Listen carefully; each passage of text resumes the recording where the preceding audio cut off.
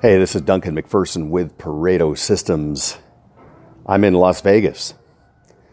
Actually, Henderson, Nevada, just south of Las Vegas. Feeling right at home as a Canadian because it is freezing here. There's actually snow in the mountains. And I'm sure that's all to celebrate the presence of the Vegas Golden Knights, which is just an incredibly great sports story for a brand new team. I was really hoping to get to see a game. The Jets are actually here tonight, but I have to head out right after this meeting. The Leafs were just here recently, but at some point, apparently the energy in that rink is just spectacular. But I thought I'd just share with you. I'm in the middle of a book called Extreme Ownership by Jocko Willink and Leif Babin. Now, it's an intense book because these are former Navy SEALs.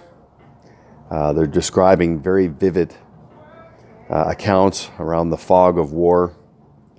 But the essence of the book is no blaming, no excuses, no victimhood. We own it. If we engage in a situation, we're responsible for the outcomes. You know, one of the greatest gifts is free will, but there's consequences, some unintended.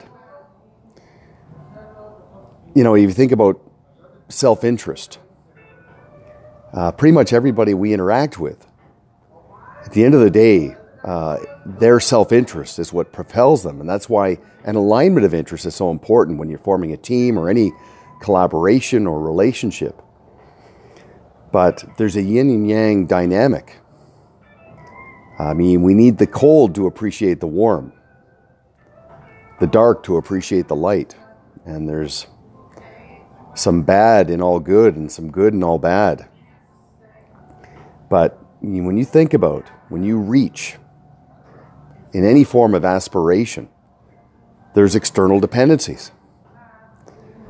But the people around us, I mean, they're not out to get us. They're just looking out for themselves. But I think about circumstances in my life. I mean, it's easy to blame when things don't go right. But at the end of the day, I'm not a victim of circumstances. I'm often a victim of myself and my own errors and judgment. So these are just exceptional reminders.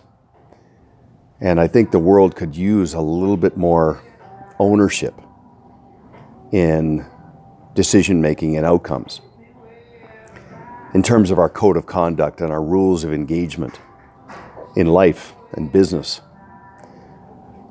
It's liberating for ourselves. It's disarming and attractive for others, and it's diffusing in a situation.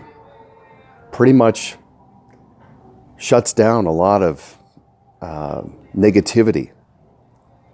But it has to be sincere. I mean, we've all been in situations where there's a bit of false humility and maybe a bit of arrogance, right?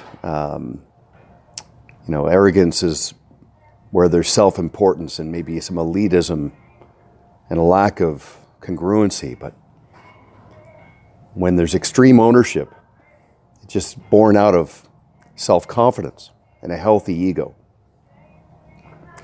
But I'll tell you, I'm reminded of my favorite 10 words in order. 10 two-letter words in order. And they are, if it is to be, it is up to me.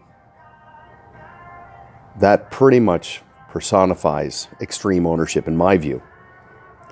And I think the best way to take care of a team and a community of clients is to take impeccable care of ourselves and taking full responsibility for our decisions and our outcomes. So, when I do these videos, I get to hear them.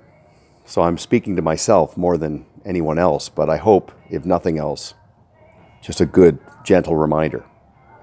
Okay, so I've got to go do my meeting. I'll check back with you next time I'm in Las Vegas and I see a Golden Knights game. But until next time, thanks for watching. This is Duncan McPherson with Pareto Systems. Be sure to download our app, always on, Pareto Systems app, and we'll see you on LinkedIn. Okay, bye for now.